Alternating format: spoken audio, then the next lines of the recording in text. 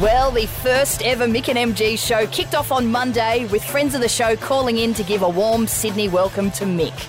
Even this guy, who has a lot on. Hello, welcome back to Triple M and welcome to Sydney, Mick. Oh, it's the PM. It's a very distinctive voice, unfortunately, I'm told. Well, I'm honoured. Now, I'm in Sydney. Where would you take me? I would take you to Balmain to a pub crawl around Balmain. You and me are going to go on a pub crawl in one of those cars with a flag on the bonnet. Is that a government car? Could we do it? Oh, well, we need security, don't we? Yeah, Albo, that's me. I'll be security, brother. We were surprised to learn that Mick still has a healthy relationship with his brother after this childhood torment. We used to play backyard cricket, but we do it on front yard, on the actual street. And I used to make my brother put on a motorbike, or my little brother put on a motorbike, while I bowled bean balls at him with a cricket ball with a six-incher. for 2 hours in a row. And I used to stand there and take it. While Mick was concerned about the lack of diversity in Avatar, Tash was on hand to offer an alternative solution. Have you guys seen Avatar? Worst film ever. Can I? Here's my problem with Avatar. There's no fatties.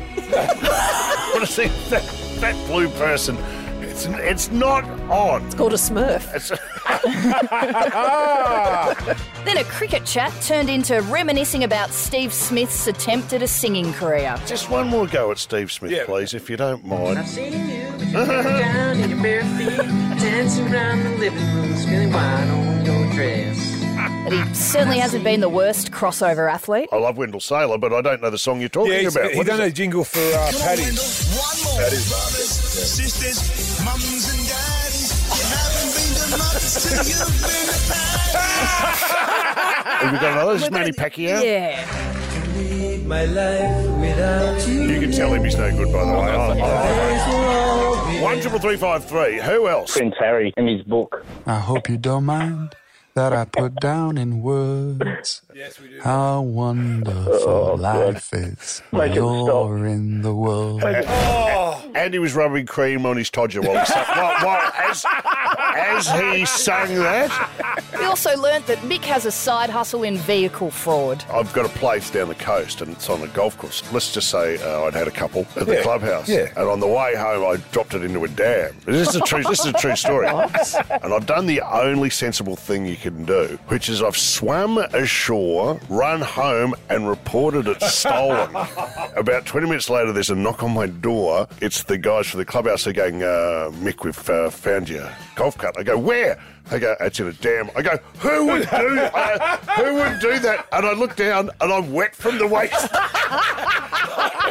I'm wet from the waist down. And they're going, okay, Mick, go to bed. After it was revealed Margot Robbie's nickname is Maggot, we opened the phone lines to find out your nicknames, and some of them had Tash clutching her pearls. I'm working at a pub in Western Sydney called the Cedars Tavern, and there was a patron there called the Snake, who was an interesting character as well. He only had 2 teeth. Good nickname. And he started calling me this name. He goes, Opium. It's because you're a slow working dope.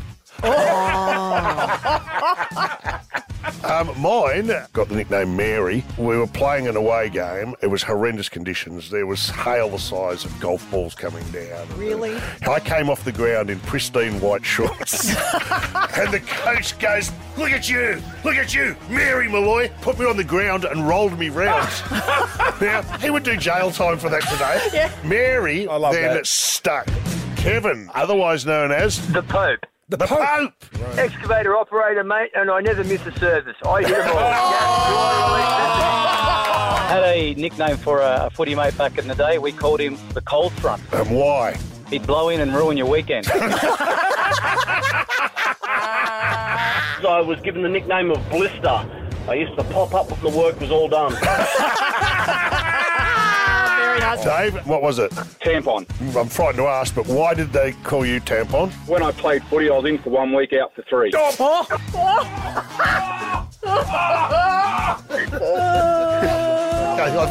that dump button still working? I think we have a clubhouse leader. Yeah. On Thursday morning, the entertainment gods were shining down on us when a video was leaked of Michael Clark getting in a biff with Carl Stefanovic. Michael Clark and Carl Stefanovic going toe-to-toe in one of the great Donnybrooks. of all time up in Noosa. There's the Thriller in Manila, the Rumble in the Jungle, and the No Excuser in the Noosa. All in all, this week's been a great get to know you. We found out which sport Mick would shine at if it was in the Olympics. I've got darts and shooting. Darts and shooting, but like most Australians, to shoot well, I'd have to be drunk. And the target would have to be a road sign. Would you love to see that at the Olympics?